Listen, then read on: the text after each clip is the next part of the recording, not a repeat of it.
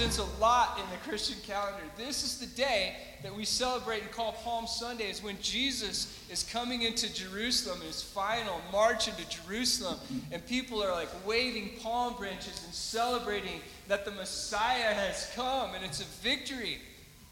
And it leads towards a death on a cross and a resurrection, which is the greatest news for everyone in this room because of that victory and because of that death and because of the defeat of death and because of the blood that Jesus, the perfect Son of God, flows on our behalf. We have victory. Amen. That's right. That's good. Down south, we've got a whole lot more amens, but we'll go with it. We're agreeing. Yeah, this is good, man. This is what we get to be a part of, and this is why we can sing our theology, just victory that we have in Jesus. Amen. I am going to jump right into Acts chapter 21. We're going to cover verses 17 through 26, and we're going to do it just a bit different. We're not going to read the whole thing. We're going to read portions of it, and then we're going to pause and kind of pick out what we think God is showing us in these. And this, if you're just joining us, this is the story of Paul and the disciples in the early church. They've been going and they've been starting churches and encouraging the churches. This is only a handful of maybe 30 years after Jesus walked on the earth. And this story right now is the beginning of the church, which continues all the way through till today. We find ourselves part of this church as well. And so it's cool to see where this started. We're in Acts chapter 21. Let's start in verse 17. When we arrived at Jerusalem, the brothers and sisters received us warmly. The next day, Paul and the rest of us went to see James, and all the elders were present. Paul greeted them and reported in detail what God had done among the Gentiles through his ministry. When they heard this, they praised God. Amen. Imagine this. Paul, as is customary, every new city that they go to and every new city that they arrive, the first thing they do is they seek out the church. The first thing they do is they seek out the brothers and sisters. And so we've already seen, if you look back in the verses that just led up to this, Paul had just departed from a city where people were crying. They're like, we're not going to see you again. And the Spirit gave the people in that city a word that said, if you go to Jerusalem, this might be the end for you, the end of your life. Like, things are getting bad. And Paul says, I thank you for having that word from God, but I know I'm willing to live and I'm willing to die for this message. So I'm going to miss you, my brothers and sisters. And we see him get on a ship and go. And that was just previously. Now we see he's arrived in Jerusalem, and the first thing that he encounters are the brothers and sisters that receive him warmly. Why is this so cool? If we want to jump completely out of that time and into our day, how does it feel when you walk into Church Project on Sunday mornings? How does it feel when you walk into house churches? Have you had your tail kicked this week? Are you a little frustrated? A little tired? Man, look around. We are the body of Christ. And to be able to walk in this place, regardless of what our actions have been or haven't been, regardless, can you feel the warmth and can you feel the love of your brothers and sisters here? I love this church. Hopefully this is one of the coolest and safest places you'll ever go all week long, where you'll walk in and you won't feel judged. You'll feel loved and encouraged. You won't feel condemned. You won't feel repelled from Christ, but you'll feel compelled to Christ by his brothers and sisters. And hey, I got to admit, sometimes I stand up with the mic and I need your strength. And I'm preaching the word of God. Like, I need to pull strength and encouragement from you, just like you are pulling from me and we are pulling from each other.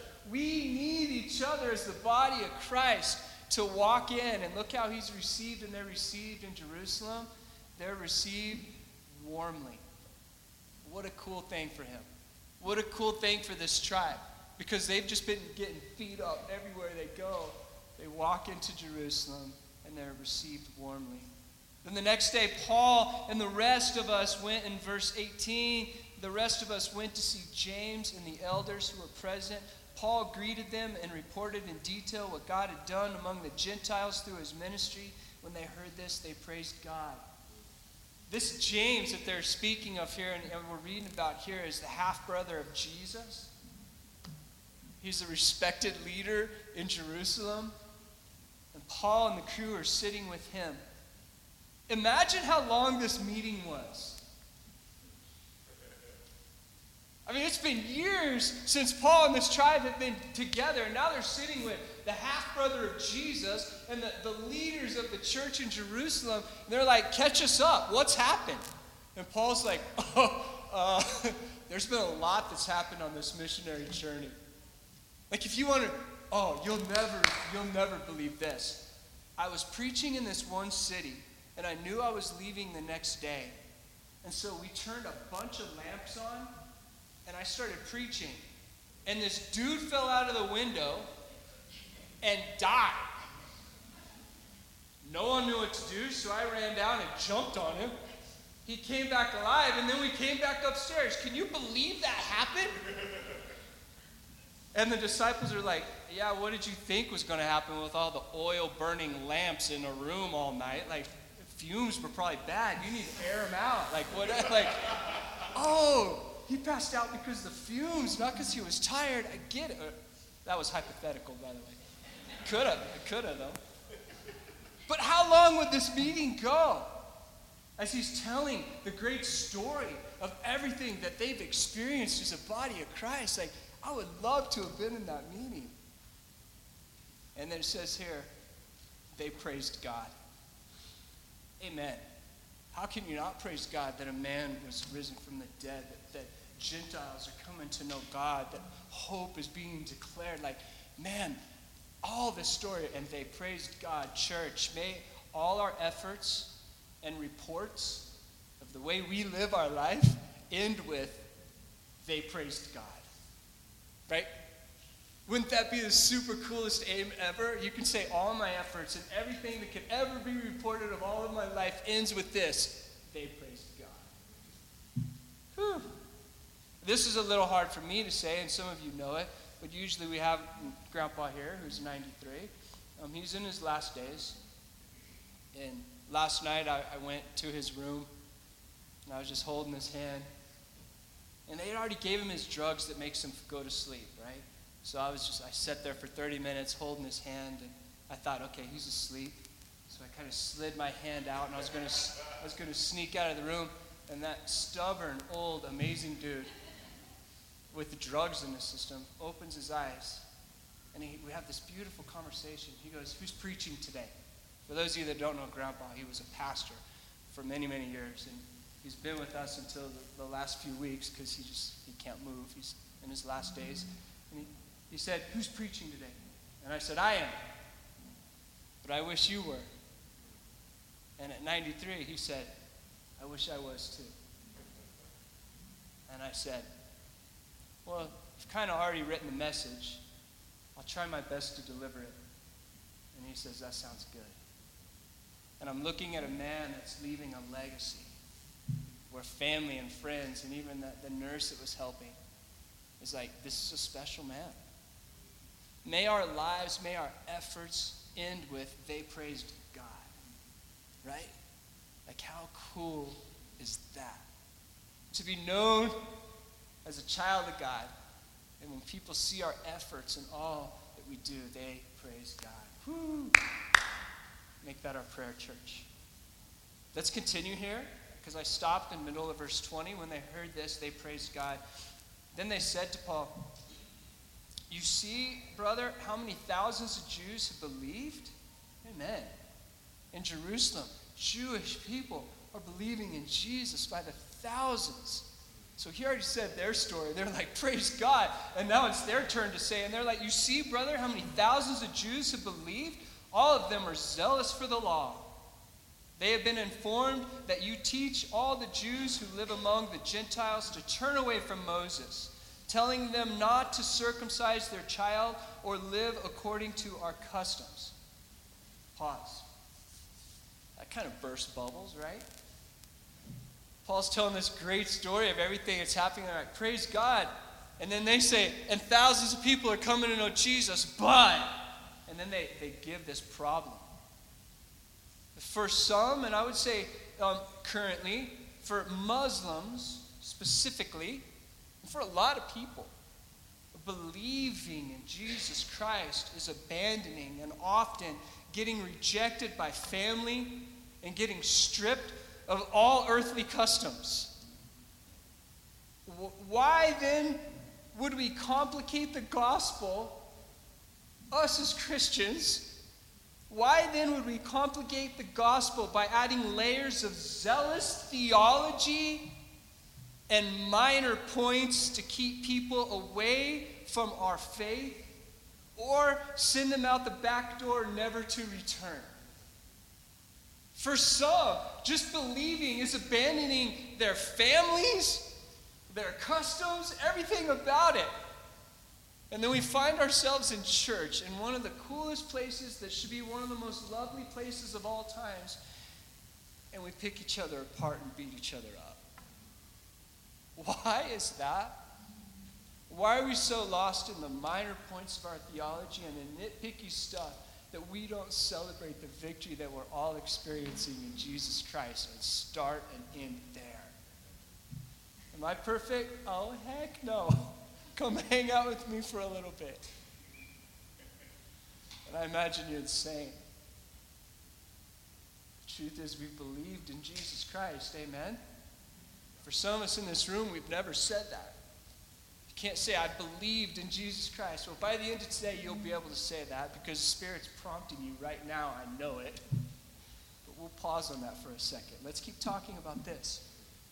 I thank God that despite family and culture and customs that we all have, we've all experienced, and even bad theology, that Jesus made it so easy to believe in him.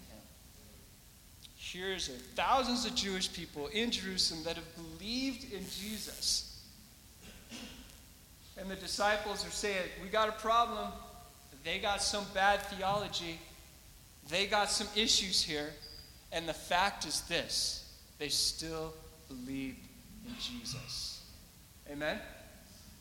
Church, that's encouraging for me because I'm just not the brightest dude ever, and I'm going to give good theology, but I'm going to give some bad theology too.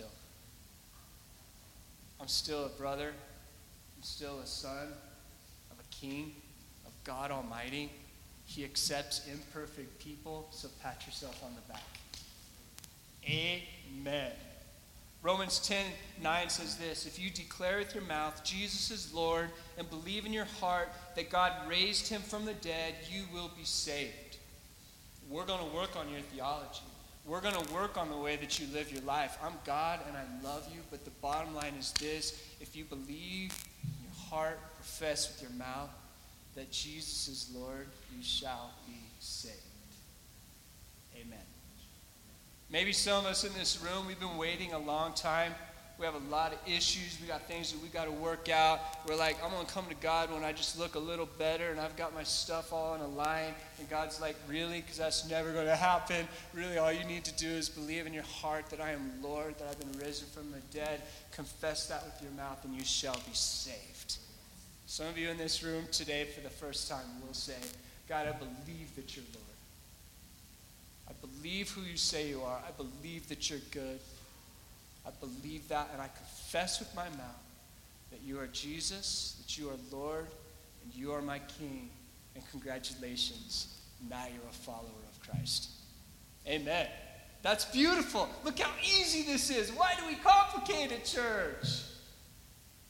Complicating the gospel muddies the water. It simply muddies the water. It's our job to contextualize the gospel and to help usher in understanding. It's our job to go every place that we go and to represent Jesus in those places that we go, but let's not complicate this. It's not hard. I think someone who does really well, or a group of people that do it really well, are our ministry partnerships. And what we're talking about are groups of people that contextualize the gospel. They take something like a soccer ball or a volleyball or something like that, and they're like, here's Jesus. And everyone's like, oh, I get it now. I've never got it. Or they take things like a skateboard and a skateboard ramp and say, here's Jesus. And people are like, I've never got that before. It's just not complicated. It's like going, hey, look. You see how that window? There's Jesus. And it's contextualizing the gospel and not complicating it. All the places and all the spaces that we go, look at this. It's Jesus. Let's continue here. Verse 22. What shall we do? Now they're in this predicament. Like, what shall we do? They will certainly hear that you have come. They're talking about Paul. They will certainly hear that you have come. So do what we tell you to do. There are 4 men with us who have made a vow. Take these men, join in the purification rites, and pay their expenses so that they can have their heads shaved. Then everyone will know there is no truth in these reports about you, but that you yourself are living in obedience to the law. Let's pause here. One super smart theologian in regard to this little section, Ernest Chalmers, says this about Paul. He must demonstrate that the charges are false by taking part as a Jew in the purification ritual. Okay? Let's continue on in verse 25.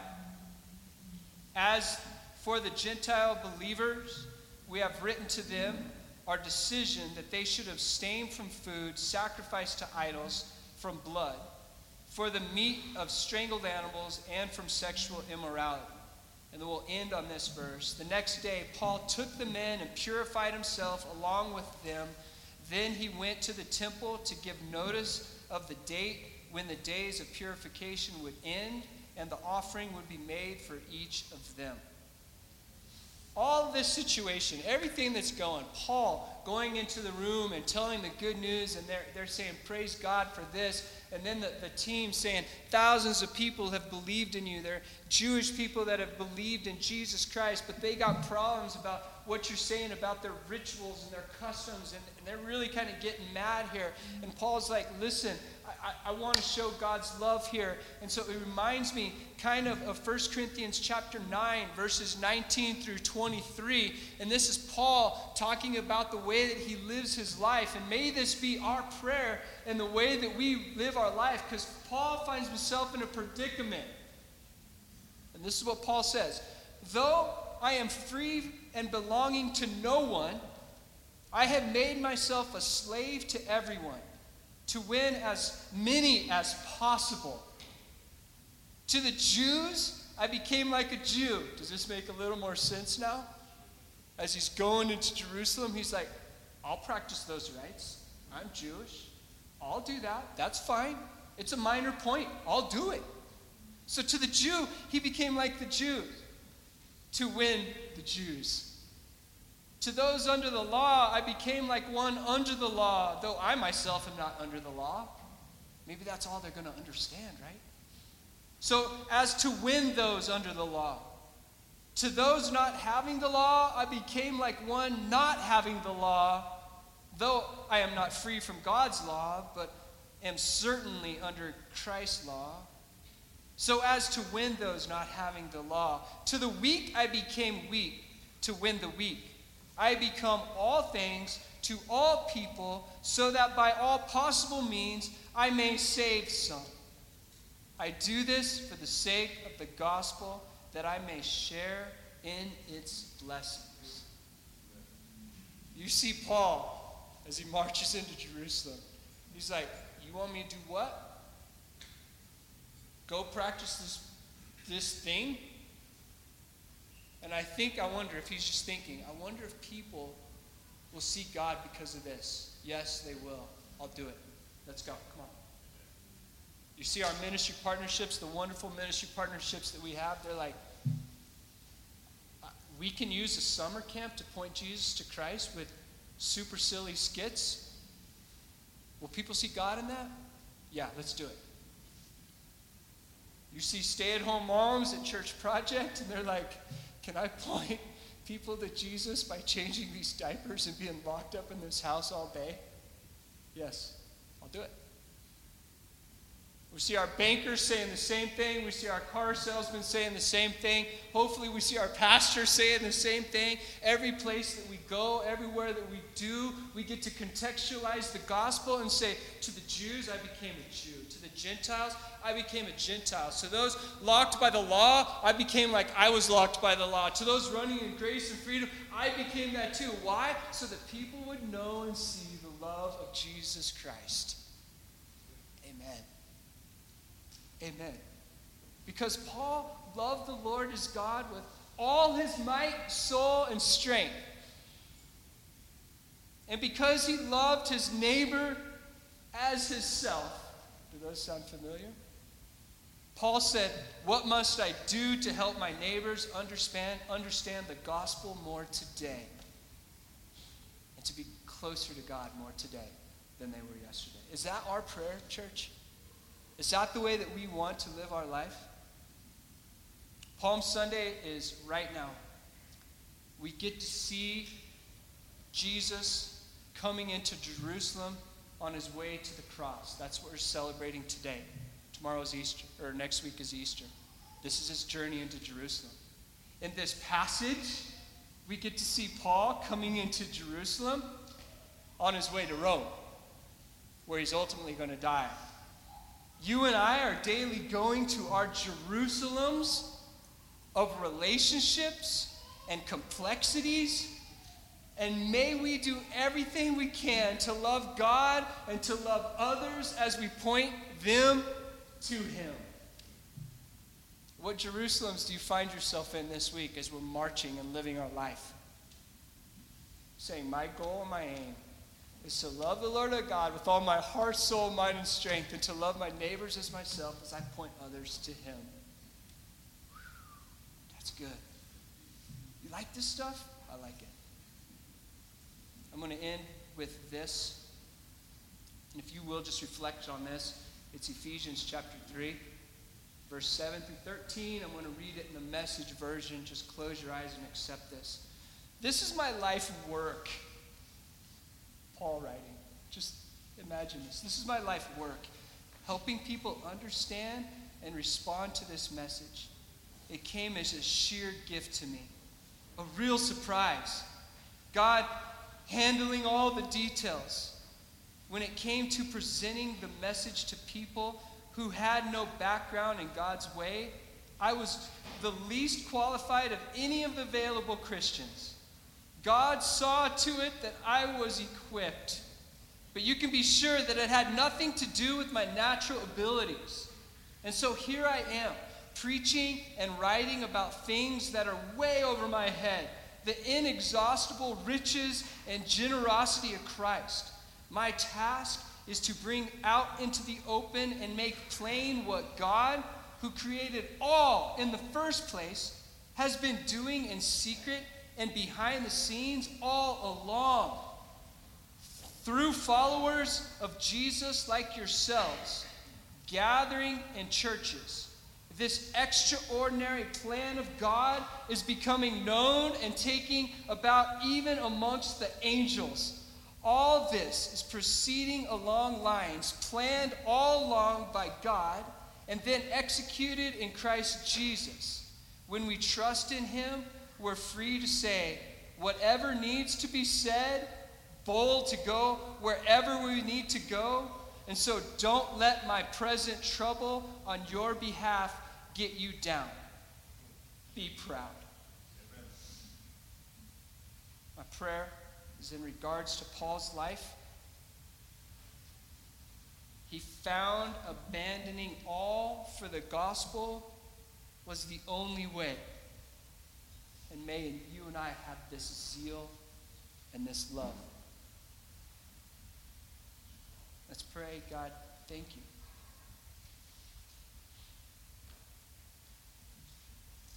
May we have soft hearts for where people are at.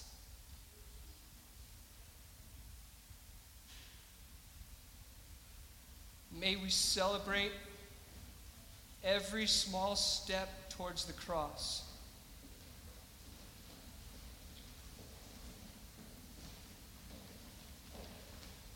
may we be patient and know God is drawing people to himself